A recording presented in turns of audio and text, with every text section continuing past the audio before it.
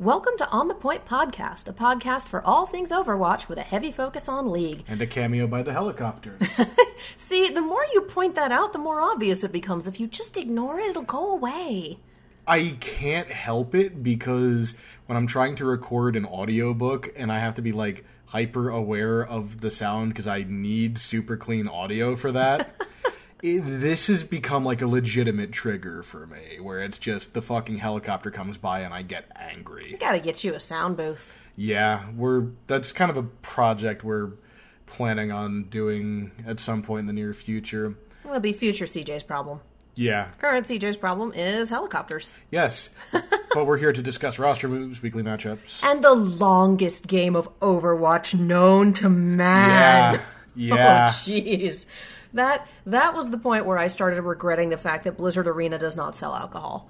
Yeah. I was there for that. It was the end of the day. It was Easter, and it was just, you can probably, at some point, hear me and several other people going, Why? Just... Yeah, and there's nothing wrong with either of the teams that played. They both played it just really wouldn't well. Stop. It was the match that never ends. Yes, it goes on and on, my friends.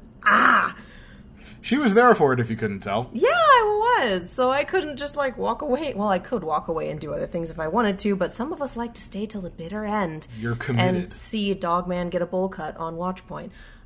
Anyway, I'm Katie. I'm the support main. I'm CJ, and I'm fucking made of sweat right now. You are the main tank. You're not good at this role thing, are you? No. Try for me. No. That look says no. That look says no. I have a lot of stuff to do, and I'm busy, and it's just a lot. Too busy to try. Okay, I understand. All right. Anyway, neither of us are going to commit to this bit, so let's move on. We have last week's results. The shit out of it. You really are. That's not even a no and. That's just a no. I sandbagged harder than the fucking NYXL in Stage 4. Oh, God. How about the NYXL on Friday? Yeah. No, that was a choke. Regardless, that is not the performance we expected from these guys. But anyway... let's talk about Thursday first. Yeah, Thursday first. NYXL versus Fusion. A little more in line with what was expected. NYXL gets the 3-1 win. And we both picked XL. Because it's usually kind of a gimme depending on who they're facing. It's NYXL against anyone that's not the Shocker, the Titans? Probably NYXL. Yeah. Well, the Gladiators and Seoul are getting up there, too. Yeah, no, a lot of teams have been having a very good stage. Oh, yeah. And I feel like this week really kind of solidified the patterns that we're seeing.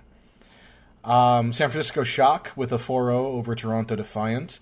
Look how surprised we're not. Next match, Florida Mayhem versus the Los Angeles Gladiators. We both picked Gladiators, and they deliver with the 3-1 win. I'm kind of surprised that Florida took that first map. Honestly, they're looking better bit by bit. Like, their team coordination is getting there. And I feel like Swan especially has been showing up a little bit more. Like, that's good. Right now in the current iteration of the Mayhem, the tank line's kind of the weakest part. And Zephyr is still inconsistent, but I felt pretty good about how Swan performed this week. Okay. Last week more than this week, but I think he did fairly well in the Gladiators match. Dragons, they stumbled a little bit more, but I still think he had his moments. Yeah. Up next, Vancouver Titans over the Dallas Fuel 4-0. We both picked Vancouver for that. And that's Thursday. Friday is kind of where we enter the negative zone a little bit. Friday was a lot of staring into the void, I think. Yeah, New York XL has their winning streak in regular season play snapped. They are no longer undefeated. They are 12-1 as the Atlanta Reign spanked them 3-1. Like, those I don't know how this happened.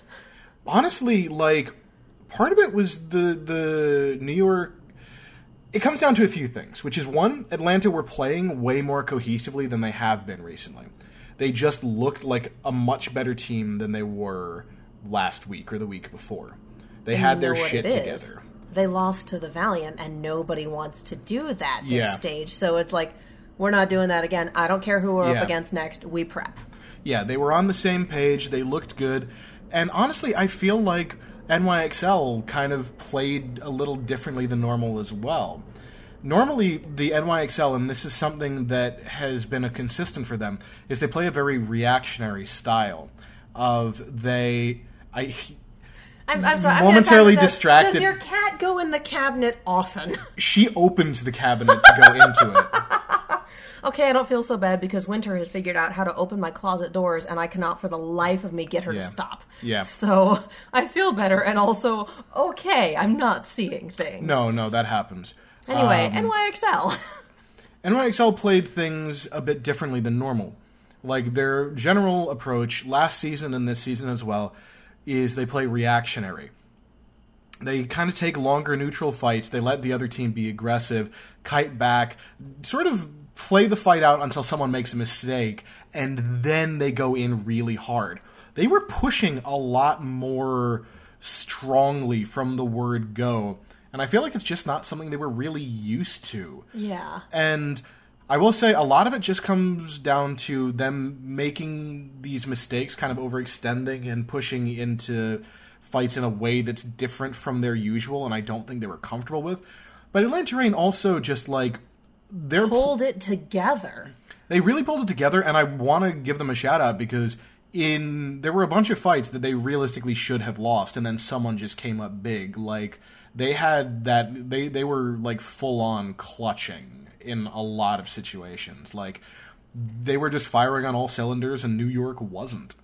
I've seen people after last week and this week, the going joke is that the Atlanta Reign are streak breakers. They broke Valiant's losing streak, they broke Excelsior's winning streak, and then they broke Charge's losing streak. Yeah. And I'm just like, what are you doing? I don't know. It's definitely not the same team that we saw last stage, and I know it's so easy to be like, well, Dufresne left. I'm like, yeah, but as we've discussed with the Valiant, one person can upset the balance of a team, but it's not make or break. It's multiple factors. Well, and we've seen that the Reign can perform because they beat NYXL. Yeah, and they performed well and made it to playoffs last stage as well. Yeah. Like, the thing is, I think it's a combination of Dufresne leaving, so you need to bring in Baby Bay, who needs to become incorporated into the team. And really, I don't think Shock were scrimming with him much. I would be surprised to hear that he got a lot of prep time. Well, that's also why Sleepy got traded. Yeah.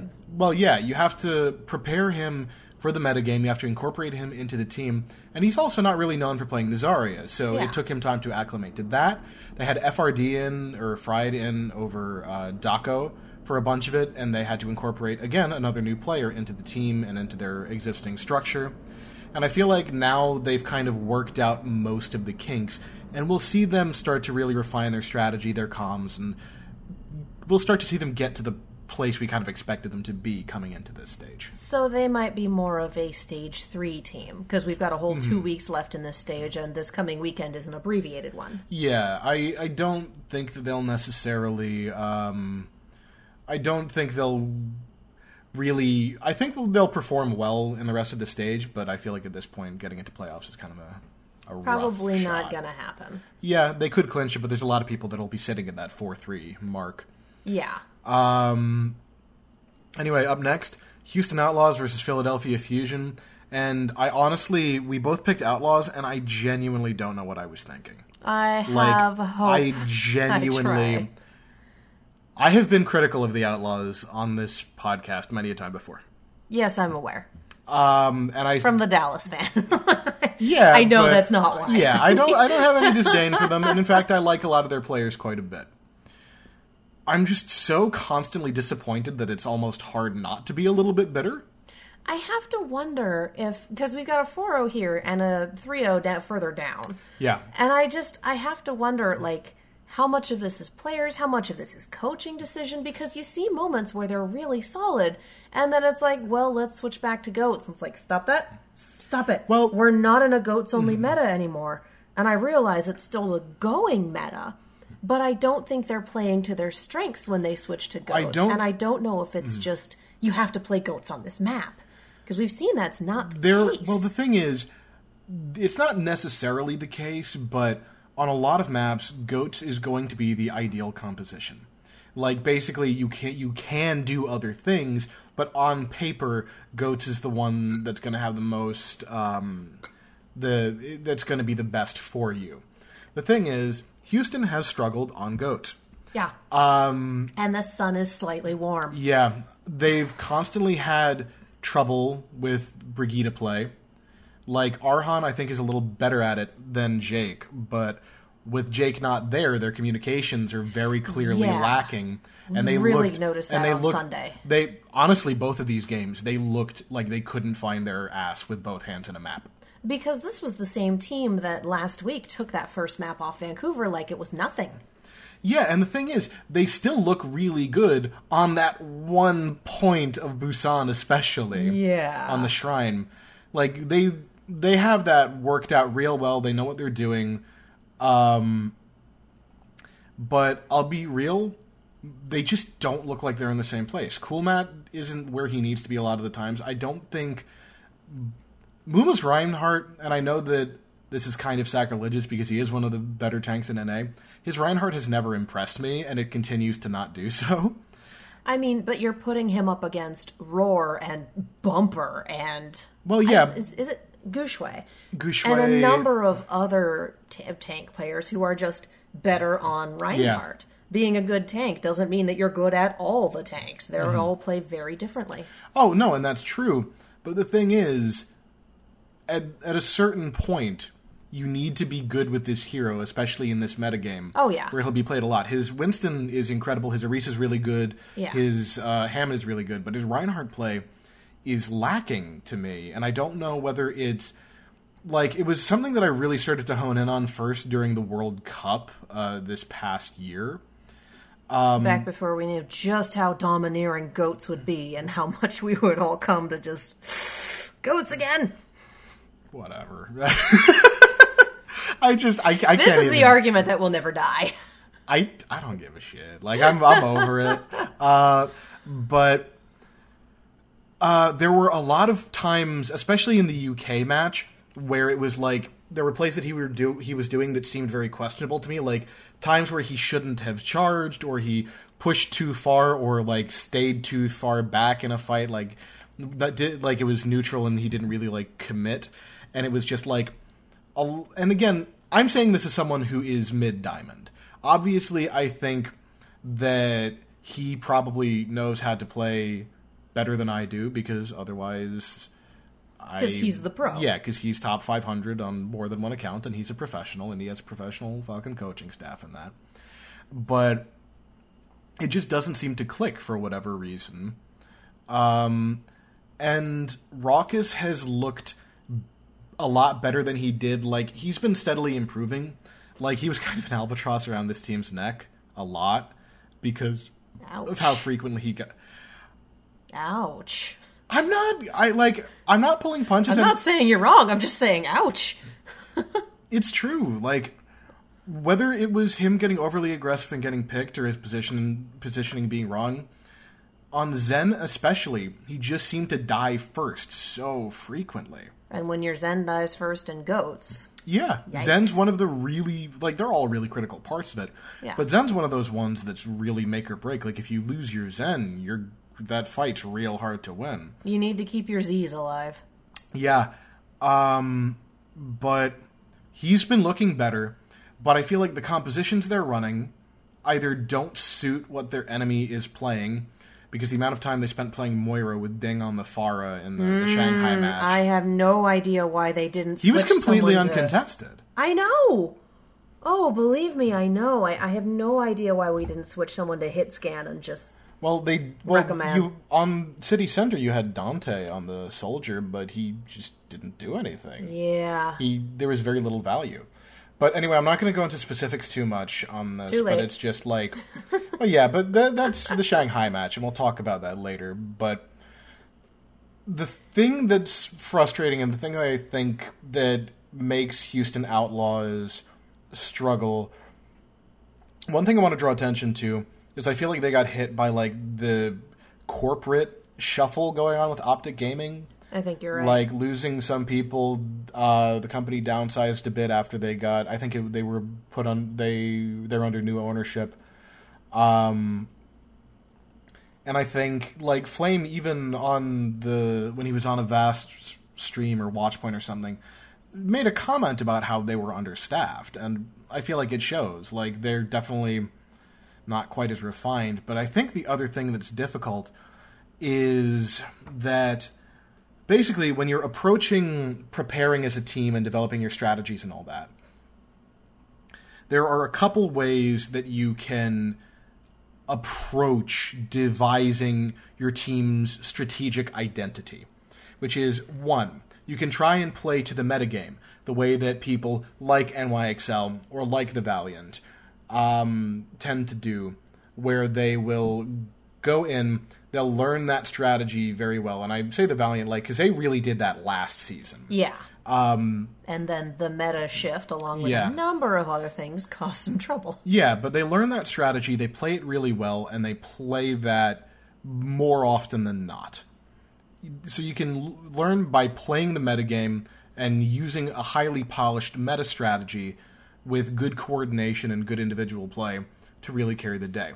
You can also go towards like the Chengdu and I think now Shanghai route of you look at what your team can do and go like, okay, well, what are the best strategies I can do to emphasize the individual strengths of my players, and basically what can I do with these pieces that may not necessarily be the metagame, but it's what these things will be best at in unison. It's the fuck the meta, I do what I want strategy.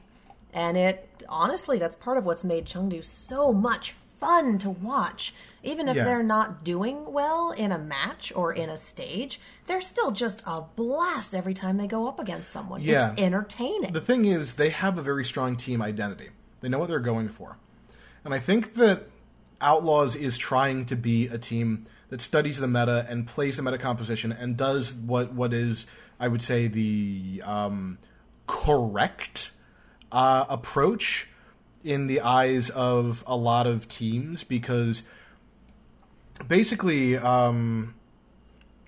you do kind of want to play the metagame if at all possible, because it is the combination of characters or strategies or whatever that is most popular for a reason. It's strong, it is well tested, it works out, and teams are generally going to try and be risk averse. They don't want to like experiment too much, because if you lose matches, you lose games and you lose money and you don't perform well. Yeah. Provided that sometimes it works, but sometimes it doesn't, and some people are going to avoid that. And generally, I think going that meta approach of learning what works and playing it and doing everything you can to learn it and play it well is a good thing. Generally speaking, I think that's kind of the better approach to take. But it's not working for the Outlaws. But it's not. Their players' strengths are not suited to it. And whether it's difficulty with coaching or just the struggles that some people have in certain positions, I don't know what it is, because it's a lot of things, and which problem seems to be giving them difficulty seems to change by the day. But take a look at what they're winning consistently. They're putting up good performances on Busan because they're going with the DPS comps that they're enabled, and they have an opportunity to really kind of just do their thing. They get to play their game. Well, and I know we're not at the second match yet, but the Junkertown map against Shanghai, we put Linkzr on Widow, had no trouble with the first 2 points, switched off to Goats, and everything fell apart. Yeah, and I think the thing that you need to take away is that I don't think playing DPS means just insta-win or anything like that. Oh, no, of course not. I'm not saying that they shouldn't try to play Goats or try to improve and get better at it. But given the pieces that they have, well, anytime you build a team, there are strengths and weaknesses to your players. Yeah. They will be good or bad at different things. And there is a limit to how good they can be on certain things. This is true in all sports. Yeah, this is true in all sports. This is true in anything. Yeah. And I'm not saying that Outlaws have hit the ceiling, that they're as good as they can be. But if you keep running into an obstacle and you keep running into the same difficulty, you need to sort of change tack at some point. And Take the Chengdu strategy, do what you want, that suits your team better. Yeah. They did so well last season because they played them. They are better at DPS comps. Yeah. Well, I'm not going to sit here and say, like, they're a top 10 team, but they did better last season and they're doing this season. They were a top 10 team last season, but that's because there were 12 of them. But... Oof. But you know what I mean. Yeah. And I don't think that they should abandon GOATs or abandon trying to get good at it, because there are times where that's definitely ideal, and being able to play it is important. But at the same time, you can see teams like Shanghai now, especially. Like, honestly, I think Shanghai's kind of become better Chengdu. Because they know what they're doing, they know what their game plan is, and they're utilizing the strengths of their roster very well. Will that necessarily let them beat teams like Vancouver or Shock or NYXL? Probably not. Because those teams are crazy good. But then we saw NYXL fall to Atlanta. They're crazy good, and they're crazy good at the meta. Mm-hmm. And the weaknesses of DPS comps in a GOATS meta are fairly apparent in a lot of cases. Low hit points. At this point, something needs to change because the formula is not working. And I wonder if they won't benefit from the 2-week break between... Oh, I think they will. Yeah. Because from what I'm seeing, and I voted on my All-Star picks a while ago, and I don't think they've finalized a list yet, but ain't no one from any of my teams making that. Nobody, which is crazy. Yeah. But, yeah, I think that they need to experiment, and they need to try to run some of the DPS comps more. Like, find out what works, because clearly playing the metagame is something that hasn't quite clicked yet. Yeah. There needs to be some rethinking there. And I heard, and I don't know if this is true because I didn't see a source on it, but I heard that they don't have a hell of a lot of budget right now, probably as a result of the corporate shuffle. So it's possible that they can't recruit, or they can't afford to let their coach go and try to get a new one, or whatever. Yeah. Like, there are some avenues that may not be open to them if that news about finances is true. Mm-hmm. Which, again, I don't know. Yeah, it could be true, and I wouldn't be surprised if that was the case. But in any event, I think they need to start looking to play to their team's strengths a little bit more. And if that comes in the form of using DPS, maybe that won't help you against the best teams in the league, but at the same time... It'll help you against everyone else. If you can play your game and play it well, rather than play a strategy that might be more ideal, but isn't as comfortable or polished. Do the thing that you're better at. It might well take you further. Again, I look back at Stage 1 Chengdu taking Vancouver to a map 5 and not breaking GOATs out until pretty much the very end. Yeah. Like, it's doable. Yeah. It's possible. No one's quite pushed over that Vancouver hump yet, but,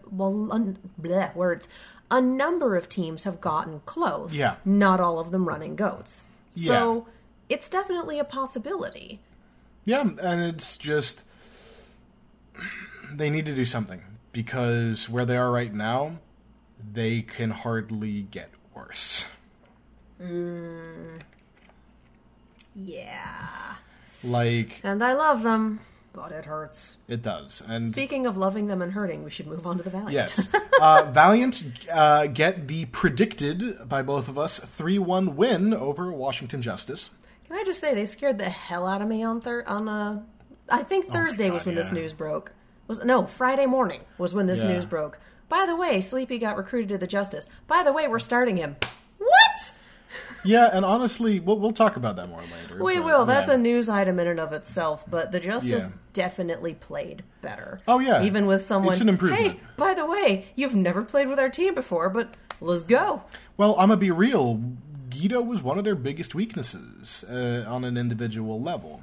And we'll talk about that more later, but I think it's good for the Justice. Anyway, and that was their team. That was their spirit day. Yeah. They were handing out little shields and everything. It was super cute. Hangzhou Spark beats out the Guangzhou Charge 3-2. Which is the best that Charge had done in a while up to that point. Yeah, honestly, both teams looked like they had improved quite a bit. Oh, yeah. Like, Spark especially seems to kind of be finding their footing now. Good. London Spitfire beats out Boston 4-0, and I think... Neither of us were expecting Yeah, that. no, we both picked Boston, because here's the thing. London Spitfire is very inconsistent. Either they look like a fucking mess, or they look like the best team in Overwatch. Well, when they were doing the best team in Overwatch bid, it got them the Stage 1 championship. So Yeah. I'm sure there's a banner hanging in the Blizzard Arena. Yeah. I'm sure there's, we want to live up to this. Do it. Yeah, and honestly, they've been looking really good, really consistently. Yeah. Like, Gesture's been looking a little more stable on the Reinhardt. They've looked more comfortable in Goats. And I think when they're able to bring out the DPS, they look good on that too. Honestly, They just look like they've settled into a groove, and them firing on all cylinders is a very scary thing. And we'll, see how that continues, because the London Spitfire are consistently inconsistent. Yeah, that's a good way to put it. Episode title right there. Consistently inconsistent. I was going to go with fuck the meta, I do what I want. Up next, Shanghai Dragons over the Florida Mayhem 3-1. We both picked Shanghai. Not surprising. Dallas Fuel versus Seoul Dynasty. We both picked Dallas, and Seoul gets the 4-0 win. See, I said I'd slept on Dallas, and the thing is I should have hit snooze. Yeah, well, with was Vancouver, a like, it was a little more... That was what I kind of expected, though. They didn't do as well. Like, the thing about Dallas is... Now, this is going to sound weird for a second, but I feel like one of the problems Houston has, Dallas has as well. Which is, they're a 6-cylinder engine and only 4 of them are firing at any given time. Tell me I'm wrong. I didn't watch this game. I was at a convention.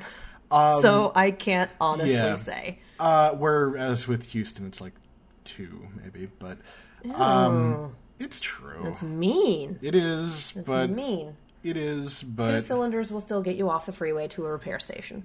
Hopefully. Yeah. The thing is...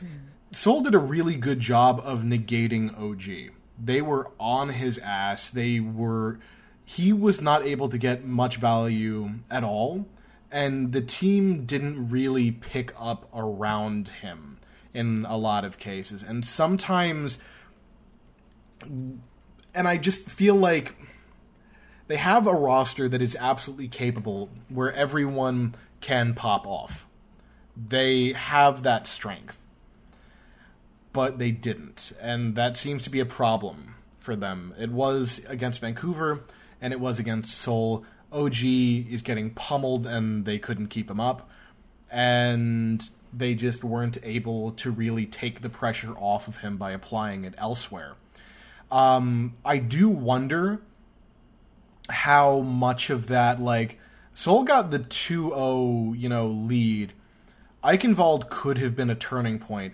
But Toby played the best game of Overwatch that he has since the start of the Overwatch League. Wow. I did see the record setting.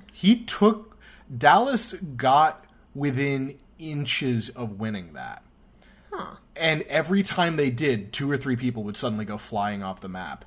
Toby was Johnny on the fucking spot with the boops.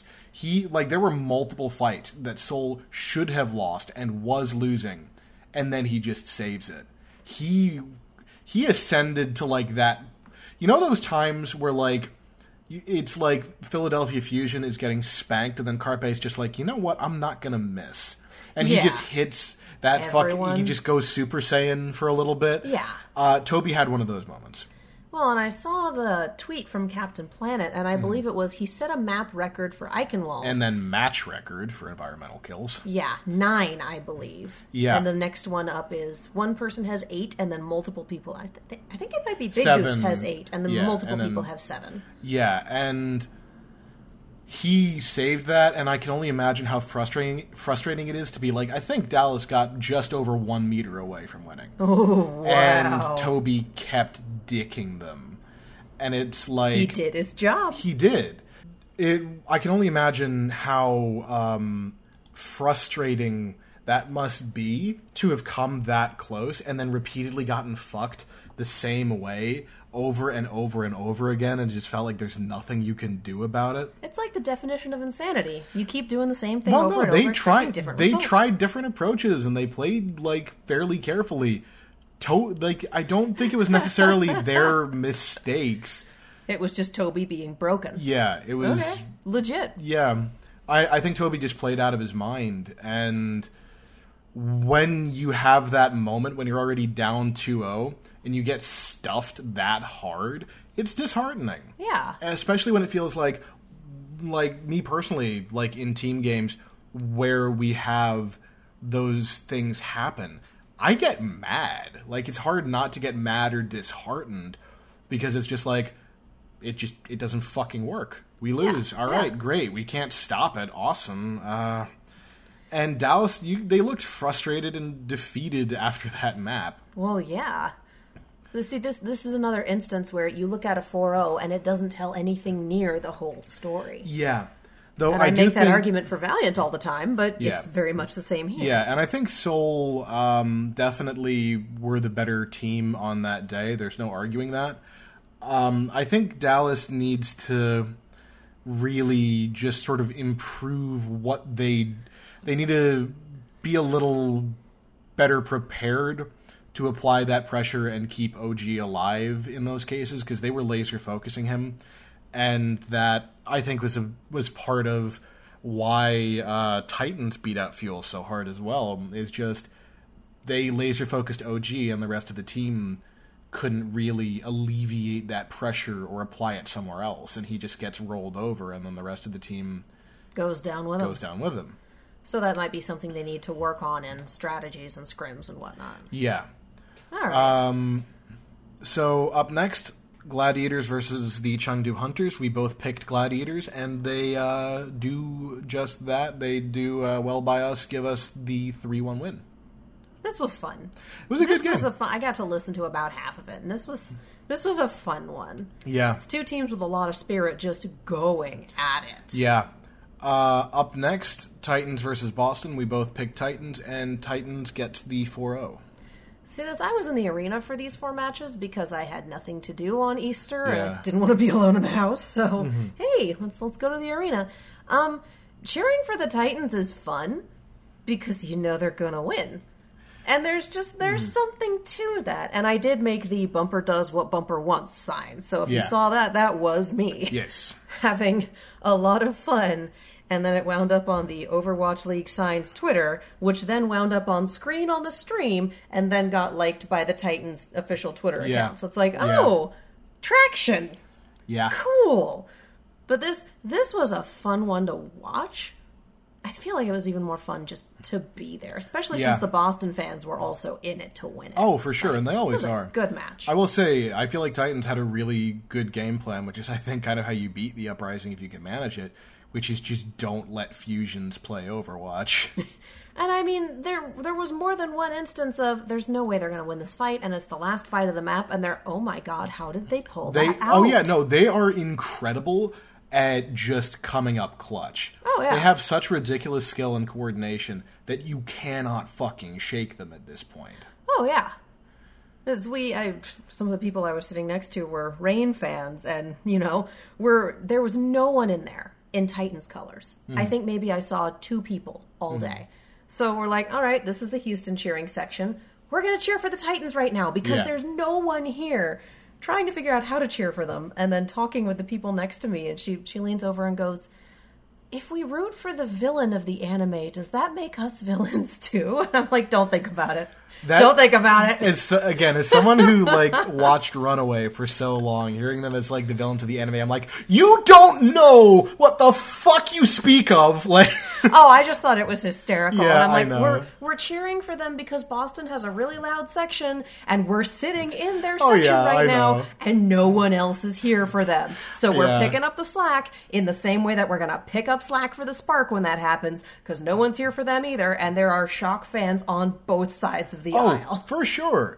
And again, I'm not denying, I'm not decrying any of that. It's just one of those things of like, me personally, that's a, you stop talking now. Whereas I'm just seeing the Titans have been depicted as Thanos and as the Titans in Attack on Titan several times each. And I find this hysterical. Yeah. Whereas for me, it's just like, vindication! And they're trying to cultivate like this bad boy image. And I'm like, none of you are bad boys. You're hysterical. I just love cute, and I want to squish your cheeks. I just love that Bumper talks shit with that embarrassed, like, oh, I'm saying something bad smile. I've been naughty. Yeah, he like, honey. That's the look on his face. Yeah. Oh, yeah. So, anyway, up next, Houston Outlaws versus Shanghai Dragons. This was the Outlaws' worst performance since their game against the Valiant. Not taking a single point. We full held them, and then we couldn't take the single point afterwards, and that was just, ugh. We chanted just one tick at one point, and then we stopped when it became clear that wasn't happening. They were just throwing ults out for, like, Anubis especially, they were throwing out ults for nothing. They seemed to have a game plan, like, going into it, or at least I'd assume so when you've gotten Blade up and you're closing in on Nano, or, whatever. And it just goes out the window the second the fight starts, and I'm just like, dudes. Yeah. And like I said, for that final match, they finally brought Linkser in. They had him on the Widow. They were playing to their strengths, and they took care of the first 2 points of Junkertown like no big deal, and then they switched to Goats and got rolled. I will say, though, this is the map that I think also... the match that also really proves that I think vindicated me personally in me saying that Shanghai is better Chengdu, because Chengdu is chaos. Oh, yeah. I don't think Chengdu knows what Chengdu is doing most of the time. But that's okay, because Chengdu is definitely doing it. If they don't know what we're doing, if we don't know what we're doing, they can't know. That is how you fight a telepath. Yeah. Shanghai has their strategies, they're doing what Chengdu did and developing strategies that are tailored to the strength of their team and their players. Like, they're letting Ding go onto Pharah and Junkrat. They are letting Young Jin go hit scan and then break out that dirty fucking Roadhog that he's got. And it's working for them because they have built these strategies and they know how to execute them because they're clearly well practiced. Where I feel like Chengdu is like, we initiate a fight and then just capitalize on chaos. Shanghai has a plan.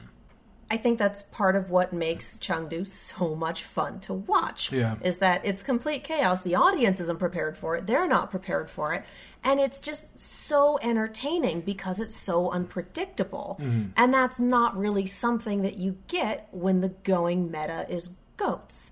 Like, I think DPS play lends itself a little bit more to that level of unpredictability. Yeah. Is the Widow going to make the shot? Is the Tire going to land? Like, you don't get... The most we get with that is, are we going to get in any good boops? Is the Grav going to land? Is the bomb going to land? Mm-hmm. Like, there's not as much unpredictability in it, and that's part of what makes this so entertaining.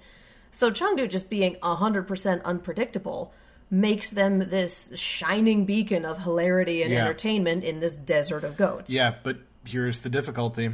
People know how to beat what they're doing now. Yeah. That doesn't make them any less fun to watch. Yeah. They have built a ceiling for themselves. Oh, yeah. But I will still adore them just because they're fun. They're a fucking blast. Yeah. Up next, Hangzhou Spark versus the San Francisco Shock. We both picked Shock, and Shock gets the 4-0 win. Look how surprised we are not. Yeah. Oh, yeah, and I don't know if I mentioned it, but I picked Dragons, you picked Outlaws on the last map. Yeah. And then Atlanta versus Guangzhou, a.k.a. the match that wouldn't end. Jesus Christ. We both thought Atlanta would win, but Charge really completed their kind of upward trajectory of getting better by increments over the last week or two, and they got a win.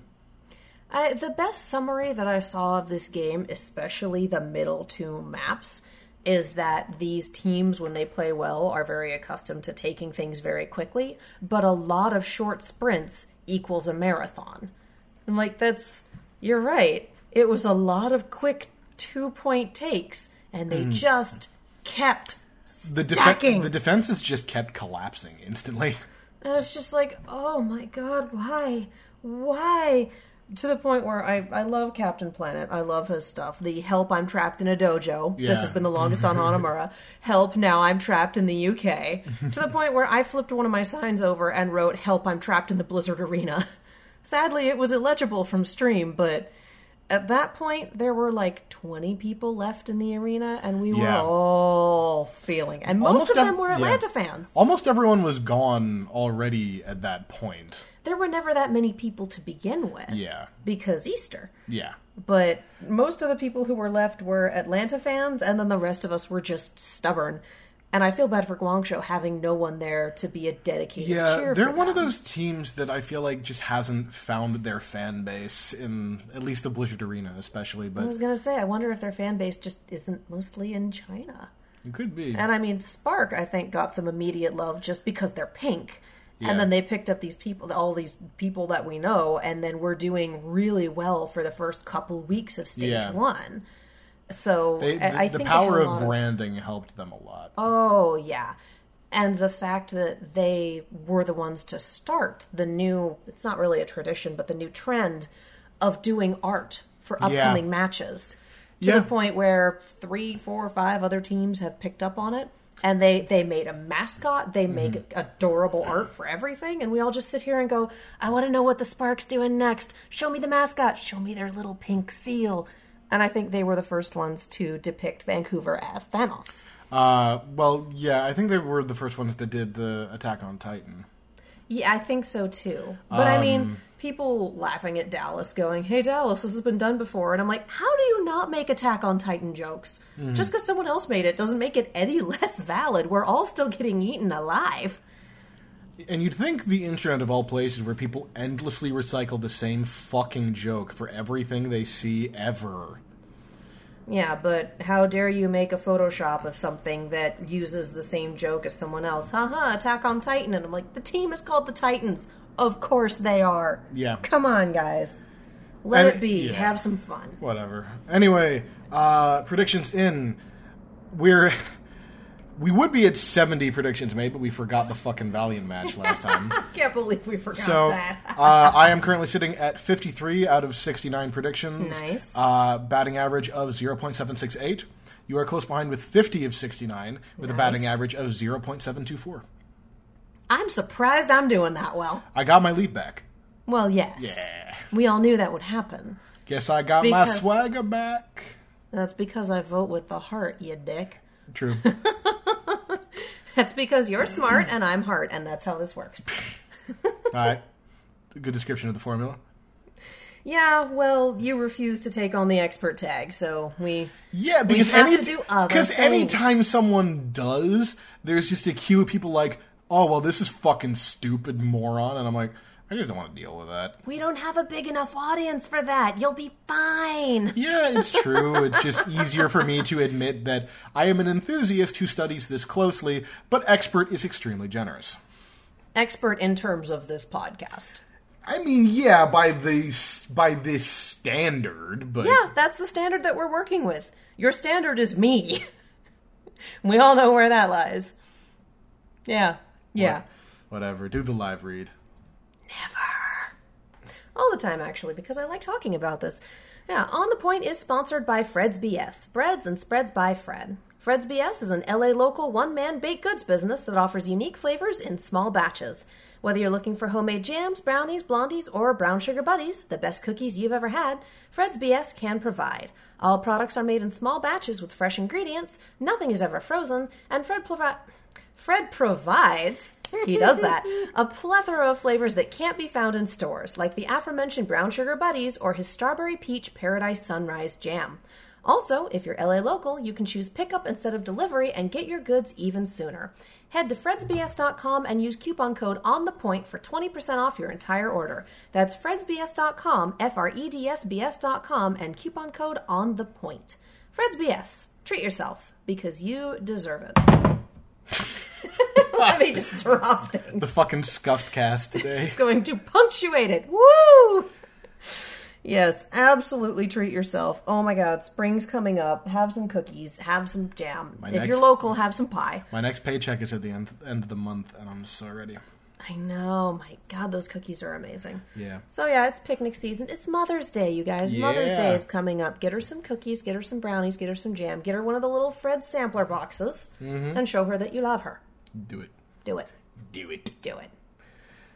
Up next, roster moves. We only really have one to discuss, but it is Sleepy going over to the Washington Justice. What I have to wonder is, did they not know? Did they not bother telling us? Or was this as last minute as it looked? Because I think Sleepy, he did a twitlonger a couple days ago. He got informed of the move like a day before. A day or two before. It was not very long. It was a day, which honestly seems to be the standard based on what everyone who's been traded or dropped has kind of said. Woof. Well, yeah, if you tell them too far in advance, you start planning a dinner, and then the other team backs out. Yeah, funny how that happens. Also, as the Valiant fan, you shouldn't be throwing that shade. I can throw shade at the management and still like the team. As Fair a enough. Dallas fan, Fair you enough. should know that. Hey, you were there for me saying, what the fuck is Kai doing? Oh, yeah, no, I feel like, oh my gosh, I know those memes where it's like the three hands holding hands in a circle. I feel like it's Dallas fans, Houston fans, Valiant fans, and then in the middle, loving the team but questioning the management. Like, yeah. yeesh. Anyway, I feel like this was a really good move for the Justice, and it affects the Support shock line. not at all. Yeah. So there's literally no downside if, like, Washington's like, hey, we'll give you a shit ton of cash for him, and they're just like, all right. Well, and Krusty, the coach of the Shock, Yeah. came out and replied to the initial tweet announcing it and said that they wanted to keep Sleepy on the team. They wanted to have him for a different meta, but it wasn't fair for him not to play. Yeah. So, which I can respect. Yeah, don't keep someone that you're not going to be able to play, whereas he's moving to a team where he will have that opportunity. Yeah. And Sleepy was talking about, I hadn't scrimmed for like 2 months, so I was kind of nervous, and he's starting with a Justice and did pretty dang well. Yeah, no, he did. He played well. He played up to his usual standard, which is exactly what Justice needs, because going into, like, pretty much coming through stage 1, their biggest problem by far was their support line. They didn't seem to be on the same page. You would see double support ultimates used a lot. You'd see support ults used at very questionable timings. And Guido, formerly of the Soul Dynasty, formerly of Lunatic High, he used to be a DPS player. Oh. Which I don't know why that he's been put on the flex support spot and has been playing it. Oh my god, as a they've pro been for so pulling a long. kookie. Oh dear. Yeah, no, well, they Yeah. did it like once or twice in like Apex before the Overwatch League fucking existed. Yeah. And then they started doing it with him fairly regularly in Overwatch League Season 1. But his stats as Zen are not very impressive. His healing, damage, and trance healing is lower than most other Zens by a fairly significant margin. And if you looked at the stat comparison they did right ahead of the Valiant Justice match, Sleepy beat him in every single metric by a pretty wide margin. Well, yeah, Sleepy is a really, really good Zen. Oh, yeah, he is. And I'm happy that he's getting starting time. And I think he's exactly what Justice needed. Because you now have Arc, really good Lucio player. He's got a lot of synergy with Jonas. He's a big upgrade over Kha'Zix. And then they have Sleepy coming in over Guido. Huge statistical upgrade. Yeah. Now Corey isn't the only Western player on the starting roster. Yeah, there was some conversation about that, and I can't remember if it was Watchpoint or if it was somewhere else, but there was talk about how having Sleepy on the roster forces the shot calling to move from mostly Korean to English, and therefore Corey isn't hung out to dry quite so often. Yeah. Because Corey is a hell of a playmaker. Oh, he is. Like, he's He's good. kind of the star player on the team. Yeah. So now that there's someone that he can communicate with, and now that it's focusing a shift in communications, that should also benefit him, benefit their DPS, benefit their ability to sync as a team. Yeah. So I'm glad that we played them before Sleepy got integrated. Because as much as I really want skill parity between the teams, because it'll make everything more interesting, I also really wanted that win for the Valiant. Yeah. Like, understandably. I can be unbiased and also biased. Allow me my cognitive dissonance. I think this is a move that's really good for the Justice and will help them improve as the season goes on. Yeah. It's just awesome for them. And I think it's good for Sleepy, too. He had, if you check his Twitter, he did that twit longer. He did a really nice, like, individual goodbyes for everyone on his team. Yeah. It was really sweet. Sword Art Online is not a top 10 Sword Art anime. Online is not a top 10 anime. I cackled. He's right, you know. He's absolutely right. It's not a bottom 10 either, I will give it that. It's pretty But low, it ain't good. Oh, I've seen some bottom 10 anime. That's not you even know, close fair to enough. that stuff. Remember that dark age in the 90s of, like, just the absolute dog shit that got brought in and dubbed by people who just clearly had never acted a day in their lives? You say that like it's over. Well, yeah, but it wasn't the norm. There's a whole conversation not to be had on this podcast or to be had at the end of this podcast and released later as, I don't know, supplementary material about dubbing in the 90s and the attitude and the business of it versus dubbing in the 2000s, and how there are some anime dubs where you can see that the company is in the middle of that shift. And for me, Vandred is one of them, because you've got two characters who are functioning under 90s dub rules, and literally everyone else is functioning under, hey, maybe this is a story for not children rules, and it's jarring. Admittedly, the way that it's written, the two characters that are functioning under 90s dub rules are like transplants from a different series and don't fit the genre and don't fit the world building and shouldn't be there anyway. And I have a lot of feelings about my Space Pirate Lesbians anime. Let's be real. Vandred is worth a watch. Just don't expect it to be the best thing you've ever seen in your life. Just expect it to be good. And the CGI holds up. Speaking of Space Pirate Lesbians, San Francisco Shock... What? What?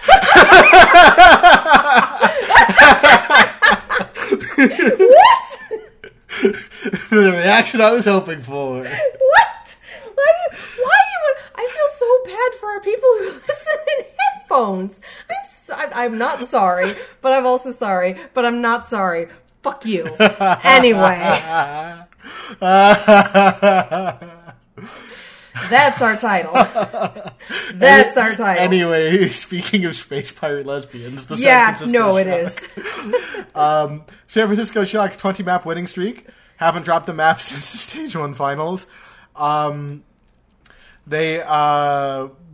We've got two real big streaks of dominance going on, which is San Francisco Shock's 20-map winning streak, and Vancouver tying Boston's all-time 15-match winning streak by beating Boston. And again, speaking of Space Pirate Lesbians, this is an anime, Overwatch League. I was going to say, this was one of my favorite tweets about whether or not Overwatch League is an anime, pointing out that Vancouver's 15th match win would be against Boston, who held the record at 15. Yeah. Like, Overwatch is an anime, and I'm like, yeah, how else do you explain the rain? Yeah. Yeah, so that I feel like both of those are worth pointing out, but I feel like none of those are a surprise.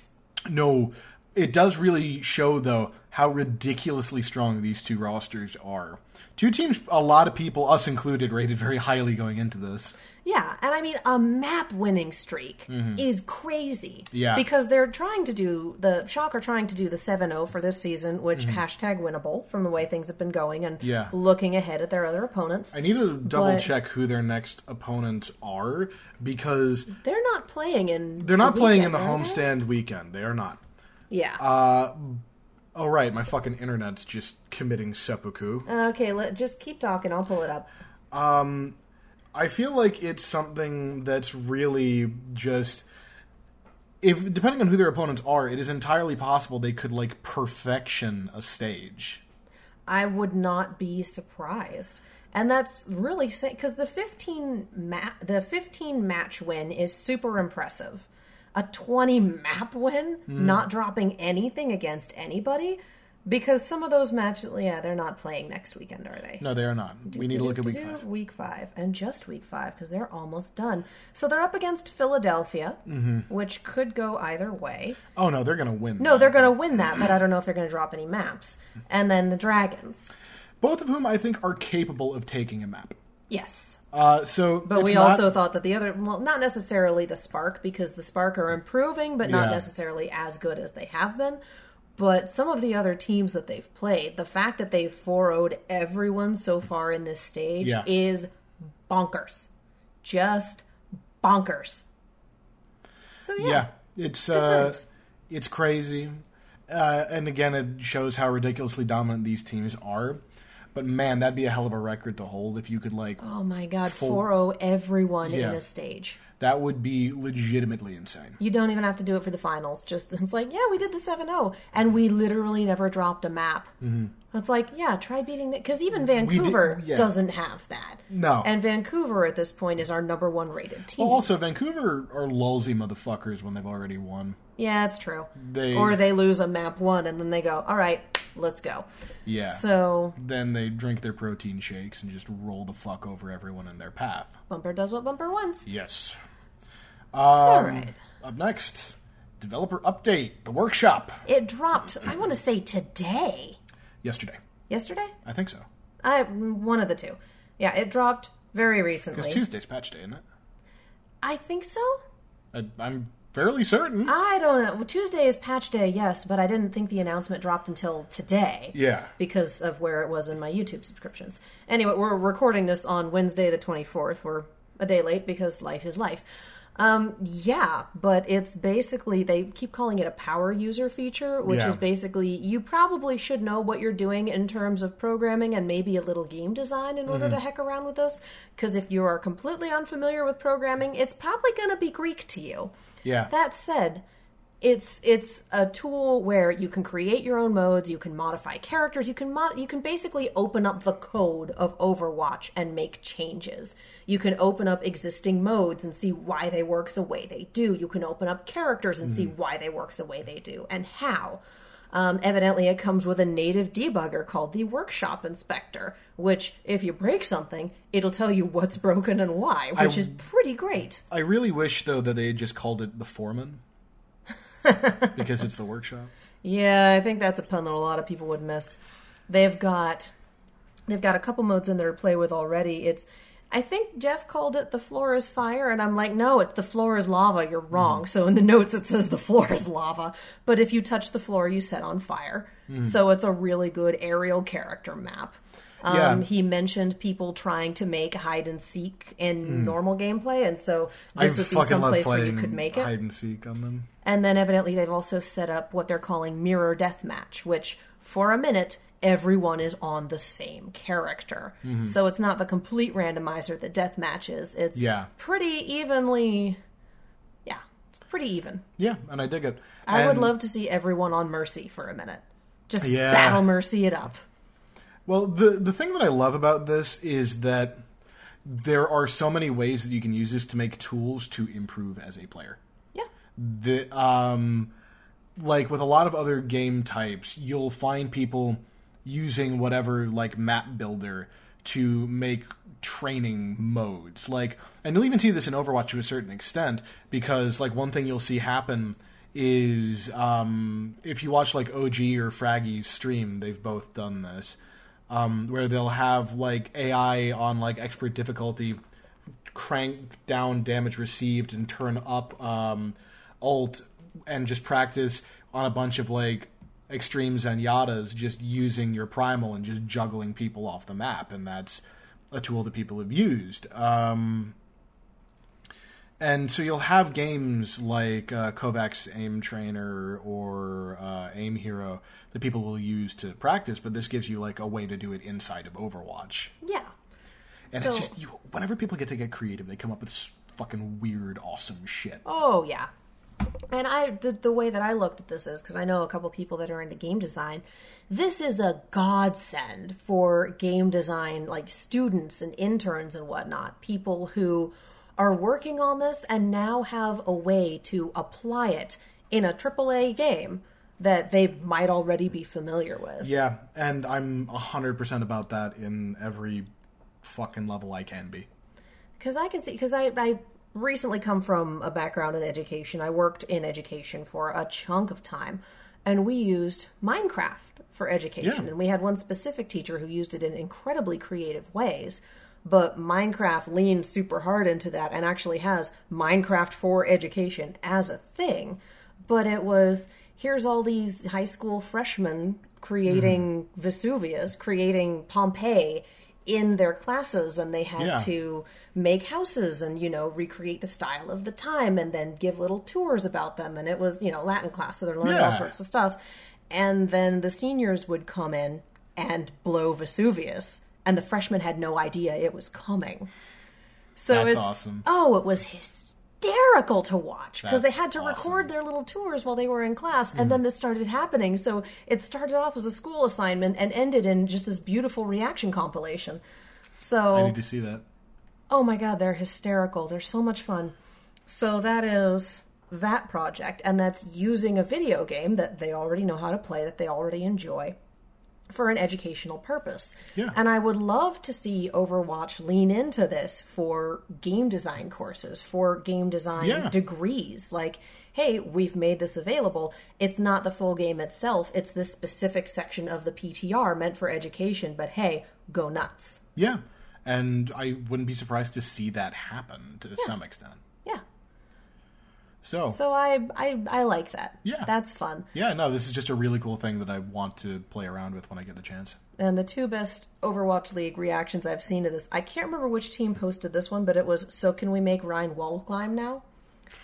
And then the other one that I saw was San Francisco Shock on Instagram. Delete Brigitte. Yes, Oh, no. it was on And then, Twitter as are well. we doing this right? I'm like, God damn it. Well, it was on Twitter, and the best thing is Matilda Smedius, the voice actress for Brigitte, responds big oof. And Yeah. Shock goes, hey, Matilda, we love Brigitte as a character, we're just not a fan of the stunned.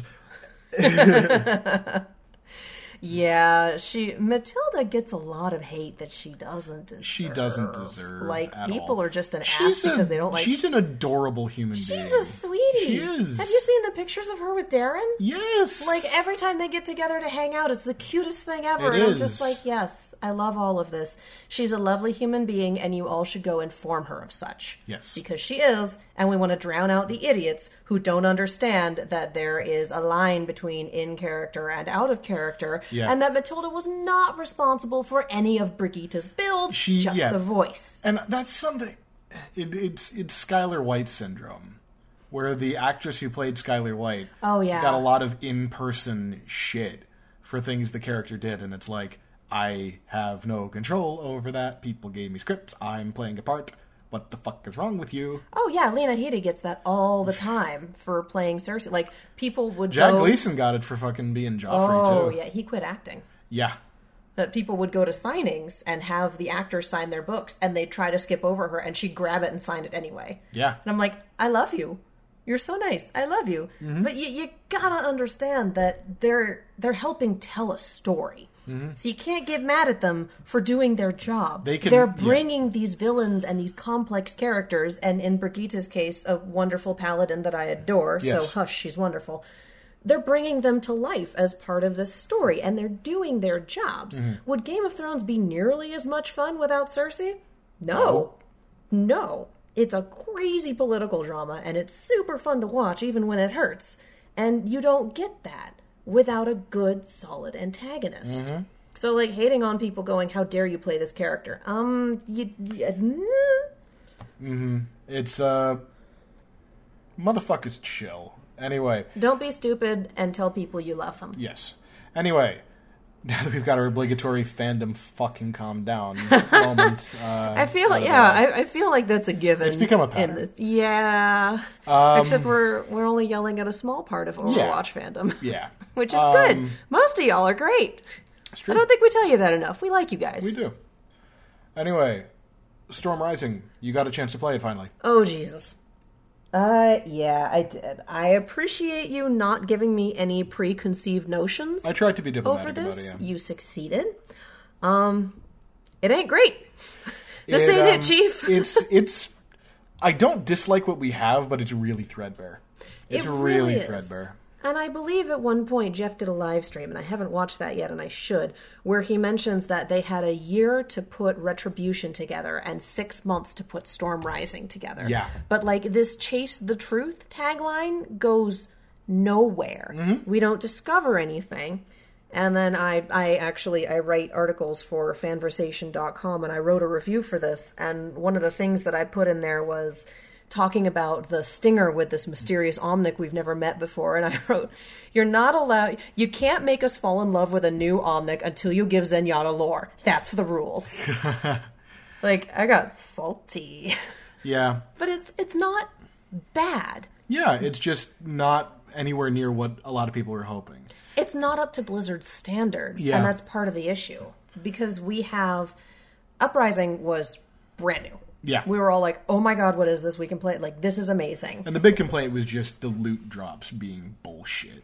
Well, yeah, but the loot drops are always bullshit. Like, Worse than most. tale as old as time, song as old as rhyme, fuck this loot box. And then Retribution gave us a completely different style of gameplay, brand new enemies. I had no idea that an entirely DPS team could even function, but it works with this event because of how it goes. Yeah. And then Storm Rising, it makes in-character story sense to reuse the enemies, but you also nerf the heavies. Want a little more variety. Yeah, it didn't... And part of what Retribution did was when it introduced new enemies, when the heavy drops, when the first assassin shows up, when the first sniper... You get the little cutscene in there. You have this moment of... You just have a short dramatic break of, oh shit, who's this? It's a mini-boss. We need to take care of it. Whereas for this, oh, hey, there's a heavy. Ta-da. There's nothing new to introduce. There's nothing dramatic. There's nothing within the gameplay that really stands out. Mm-hmm. And I think their biggest missed opportunity is they should have had Talon Armored Batiste in this. Yeah. In much the same way that we had, in Uprising, we had Orisa and Bastion and had to fight against the full models of those, and that was horrifying. Great, but horrifying.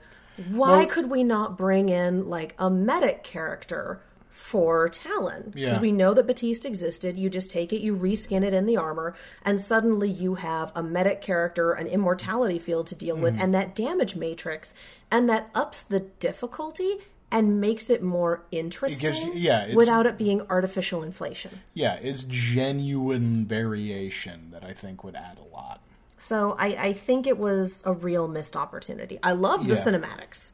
I thought they were well written. I thought they were well acted. I thought Maximilian was the perfect gangster accountant slime ball. He was fantastic. I loved that. I wish when Winston was jumping off and using Primal Rage to attack the convoy that he landed on a car. That's a missed opportunity. Yeah. Yeah. Stay on the payload, Winston. But I feel like for what we played through, that this was the preamble to something else. I've described it as it feels like the cold opening to a TV episode. It feels like we should have watched this and then played through Capturing Doomfist, which I know isn't going to happen because we already saw that happen in that amazing animated short. Like, holy shit. Yeah. But this feels like we played through the preamble to something. It would have been like if in Retribution we played through the stealth mission to get to the guy, instead of watching the bare bones of that happen and then the playing being the mad dash to get out of Dodge. You know what it felt like? It felt like the opening scene to the first Avengers, the scene in the S.H.I.E.L.D. lab with the fucking Tesseract and Mercy's little slow zoom in. I just expected the Fury, we are at war. Dun, dun, dun, dun, dun. Just title card pops up and then the thing starts. You know, Endgame drops in 2 days and we're all going to die. It drops, well, I'm going tomorrow. Yeah, you're going tomorrow. I'm going Friday. Yeah. Because I need to actually sleep at night. I don't sleep at night anyway. As far as I'm concerned, Storm Rising is kind of the video game embodiment of that gif of Kevin Sorbo as Hercules screaming disappointed into the void. Mm-hmm. It's entertaining in its own right, but it is not up to Blizzard standards. Yeah. Which is really sad because they've set such a high standard for these events. And it's not like there's nothing in it that's broken. There's nothing in it that's unplayable. They've made a solid event. They've made a solid gameplay mode. It's just in terms of what we're actually doing in it, it's like, I usually play on normal and hard as a challenge. Maybe I'll just run the sucker on hard and see how it goes. Yeah, it's a little bit underfed. It is. Anyway. It is. But I mean, you can't keep it up forever. No. And No. I think that Blizzard has definitely heard the feedback, and I hope that none of it was too vitriolic. It's the fucking internet. It is gonna be. Yeah, but anyway, I'm pretty sure that that's things they will take into account for next year's. Speaking of cool shit, though, Speaking of cool shit, Dallas homestand. We're getting our first, in a few days, we are getting our first games played in a team's home venue. We are getting a taste of what the big overarching plan for the league from day one was. this should be interesting. I'm very excited to see it. They've sold out a fucking 4,500 seat venue. See, and what I'm wondering about for this is they've sold out that venue, and they sold out, when they did it at Barclays, they sold out Yeah. Barclays. I wonder if it isn't the rarity that makes this happen, because when it's here every week for Blizzard Arena, they have trouble filling the arena every day, depending on who's playing. Well, here's the thing. It's here every day. Yeah. Whereas later on, teams will be playing in their home venues. They'll be traveling around a bunch. Yeah. So you might have 1 or 2 days a stage. Well, 1 or 2, sets of games played at a venue each given week of play in Season 3. True. Think of it like a baseball team. You'll have away stretches, and every team will have that. And so no one's going to be having games played in their venue every single day. True. It naturally builds in a little more of that scarcity that I think will help keep people from getting too fatigued. I'm just wondering, I don't know if we're going to be able to sell out a 45,000 person seat. 4,500. 4,500. A lot of people. I'm good at numbers. I don't know that we're going to be able to sell out a 4,500 person arena every time. I don't think you will every time, but you just need to get enough butts and seats. This is true. But again, here and in Barclays, they were repurposing it. And as well, when the Valiant hosts the LA one, they're going to be doing it at LA Live. Yeah. But we have Philadelphia that's built an esports arena for the Fusion. And so again, I just have to wonder, the investment versus how many people do you really think you're going to get? How well is your team doing? Which sadly has a lot to do with it. That's true. And I will say, I feel like it's going to be difficult for teams like, for example, the Florida Mayhem, who have a relatively small fan base. Yeah. But the thing... They also have Anthony. Yeah. But my point is, I think Season 3 is going to be very good for this model. Because it's the first time people are going to be able to go to see their teams play with any kind of regularity without either, A, spending a fuck ton of money. Yeah, those Dallas prices were... Woo. Well, I'm just saying without spending a fuck ton of money to get to LA and buy tickets and lodging and whatever and watch shit. This is also true. Without spending a fuck ton of money or living in LA. Yeah. This is the first time in this upcoming season that you're going to get to see your team in their city with something with relative frequency. And I wonder if this isn't a testing ground for how it's going to be. Oh, it is. This is absolutely a trial run for production, for getting the teams, located and moving and all that. So it's going to be... This is very much a dry run, but a lot is going into it, so I'm very excited to see what happens. Yeah. Especially because we're going to have a big crowd, a lot of whom have not gotten to be there in person for this stuff before. Oh, yeah. And I know local people who are traveling to Dallas. Nope, my team's playing, I'm going. Yeah. If I had the money, I'd be fucking doing it. Oh, Dallas. Whatever. It's my team. I'm not talking more like Dallas, the city. I know. I'm saying I will put up with Been Dallas. there, done that. Okay. I'll put up with it. You'll put up with Dallas to see Dallas. Yes. Okay. Anyway, we will have 8 games being played on Saturday and Sunday. Might as well have the short weekend during the travel weekend. Yeah. And this might be kind of the norm going forward, too, which would kind of take some of the pressure off of teams traveling, because, a big concern about, the franchise and traveling and playing home and away games model is that Overwatch League schedules are already very demanding. Yes. And then add on travel which Today. will wreck you, especially if, hey, we're going to go play a game in Guangzhou. Yeah. We're going to China. Yeah. So it's not like traveling with a football team where, you know, you go a couple hours out of your time zone and maybe you go to bed earlier. It's fine. You're halfway across the world. Yeah, and like that's not even getting into the logistics of getting players routinely into other countries. Getting the travel visas, getting the vaccinations. Yeah. Getting all of that crazy stuff. Yeah. But that is a question for another day. What we have right now, though, are our predictions Yes. for the Dallas homestand games. First off, Paris Eternal versus London Spitfire. London. Hangzhou Spark versus Chengdu Hunters. Ooh, see, this is an interesting one now It that is. the Spark is getting better and the Hunters are a little more predictable. Yeah. Well, they were predictable to begin with. It's just a matter of did you know what to do about it? I think I'm going to come down on the side of the Hunters here because while the Spark are getting better, I still don't know that they are able to handle that level of chaos. It's true. I'm feeling the Spark, though.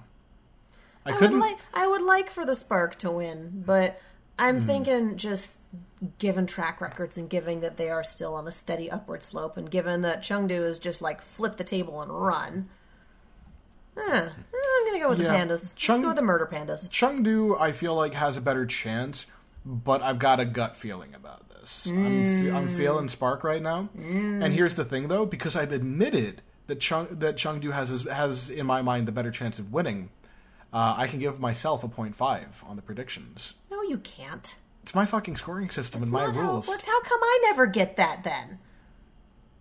Because you're not making the rules. Well, fuck you. I'm not going to do it. But Well, fuck you. I'm not going to do it. I'm going to say you want to retroactively go back and give me a point every time. I'm like, well, this team's probably going to win, but I'm voting for the Valiant anyway. Yeah. At that point, I would have a better record than you. Yeah, although there are a couple times where I've done it. You would definitely be picking up a lot of points. But Yeah. Yeah. I'm going to say, you want to play that game? I wasn't planning on it. It was humorous. I know. It was I know. just. I know. Up next, Houston Outlaws versus Seoul Dynasty. It's gonna be Seoul. It's going to be Seoul. It's gonna be Seoul. I have no faith in Houston to win at this point. Ouch.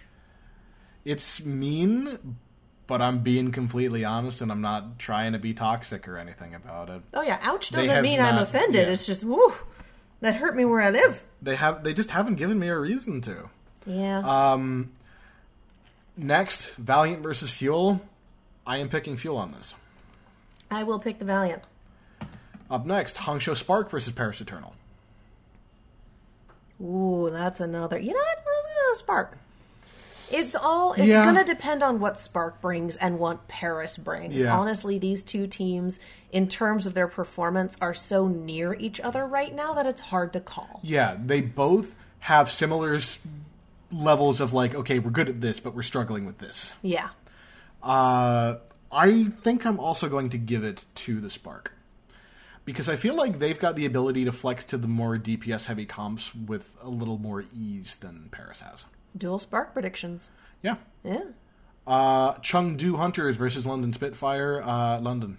I was going to say, flip a coin. It depends on which London comes to play. They've been good enough consistently enough that I They feel have. fairly safe with them. They have. Yep. Let's do London. Seoul Dynasty versus Los Angeles Valiant. God, I hate to say it, but probably Seoul. Yeah, I would be very surprised if Valiant won that. And then finally, the Texas Showdown.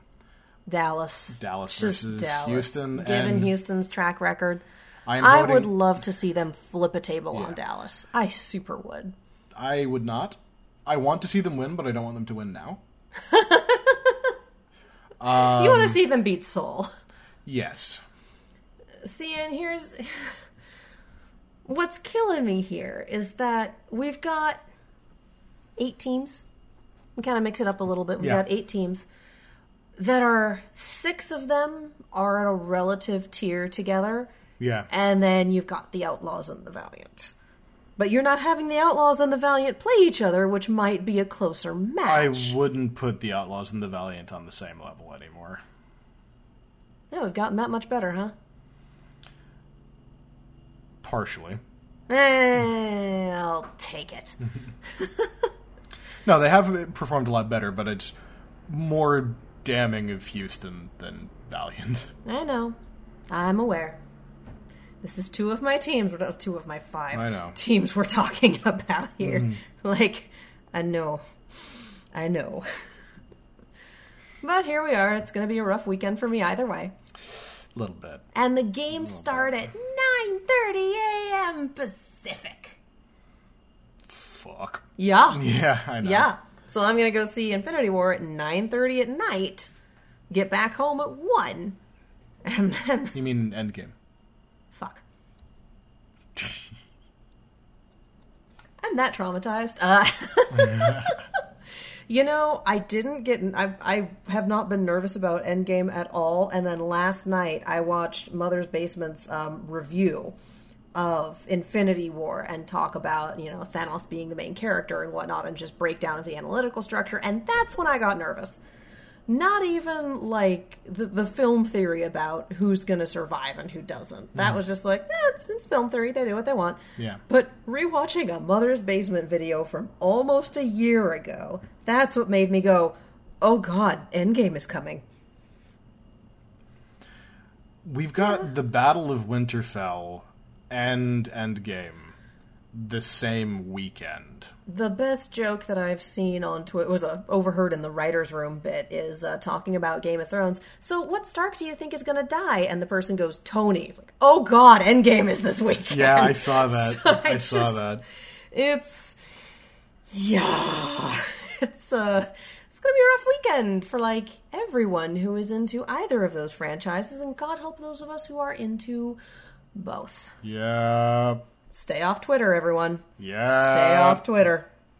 Stay off Twitter. And if you are on social media and you've seen either of the things, or if you're in public, be nice. Don't discuss things. Don't say things like just. I was about to bring up the Matt Key. Yeah. Someone who got to see a press screening of Endgame discussing it loudly in a restaurant. Like, don't do that. Loud, don't do that. spoiler-heavy conversation in a fucking Paquito Mas. Like, don't do that. Don't do that. So that's your be kind. Especially be kind to your movie theater employees, because there are going to be some AMC theaters that are open for literally 4 days straight.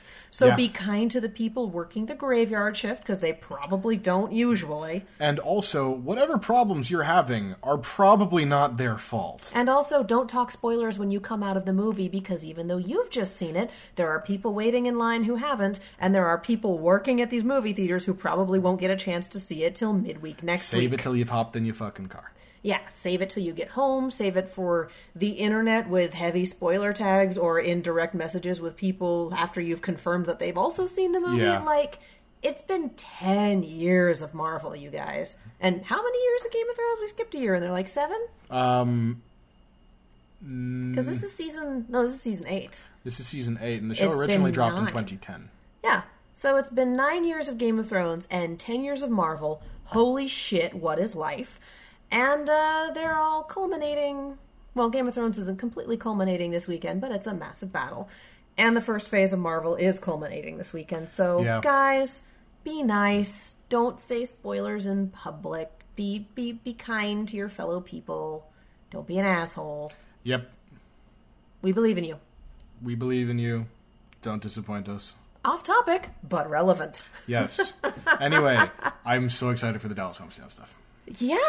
Yeah, it's a very eventful weekend. It's going to be emotionally painful for me no matter what happens. And I have to record audiobook stuff all weekend, too. And that is why you set it up on another screen and put it on mute. Yeah. Yeah.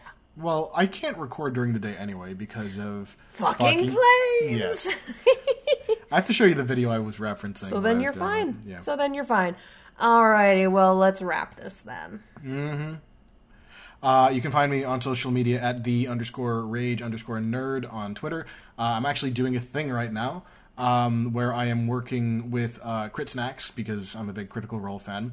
And during the end of Kickstarter campaign party they were doing, they were a friend of Joel Hodgson from Mystery Science Theater, his DM, was going to be making mead for them, and it got destroyed in the mail. Aww. And he made sort of a half-joking call to action for critters to make mead, and I homebrew mead, so I'm doing it.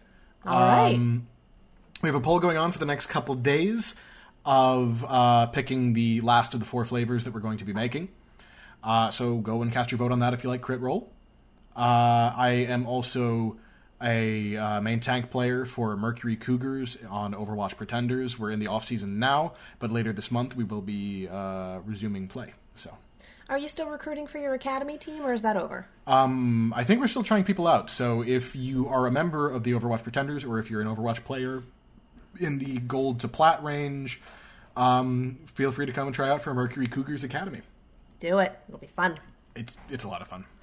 I'm Katie. You can follow me all over the social medias, as well as on YouTube and Twitch at Kiaxet. That is Kiaxet. I also do many, many Rooster Teeth podcasts. You can find them all at anchor.fm/The Rooster Team, team with an M. Right now it is RVB Recall, where we go episode by episode of this season of Red vs. Blue and talk about things that happen. So for those of you who are familiar with my after shows, that's what we're doing. Same crew, same fun discussion, just slightly different medium there. You can follow On The Point on Twitter at OnThePointPod. We're going to try and be a little better about live tweeting games when we're not busy as anything, dear God. So there is that. Also, this podcast is now available on iTunes. Yes. On Apple Podcasts, that thing. It's available on Apple Podcasts. It's available on Google Play. I think it might be on Spotify. I need to double check that one. And it's also on anchor.fm/onthepoint. So if you prefer it in audio version, there is and not like YouTube version, there is definitely a way to do that now, and that should all be up to date soon, hopefully. I have been running into technical difficulties left, right, and center, but once I manage to overcome those, I will be victorious, and all episodes will be up, and it will be great. Hell yeah. If you want to support us, you can do it on anchor.fm/onthepoint. You can also support our sponsor, because supporting our sponsor supports us. So head over to fredsbs.com, fredsbs.com, and use coupon code ONTHEPOINT for 20% off of your order. Seriously, get your mom some Mother's Day treats. Do it. It'll be great. Or if you don't want to, do it for you, because you deserve good things. So get them for yourself. Yeah. Enjoy Dallas, y'all. We good? Yeehaw. Let's C9.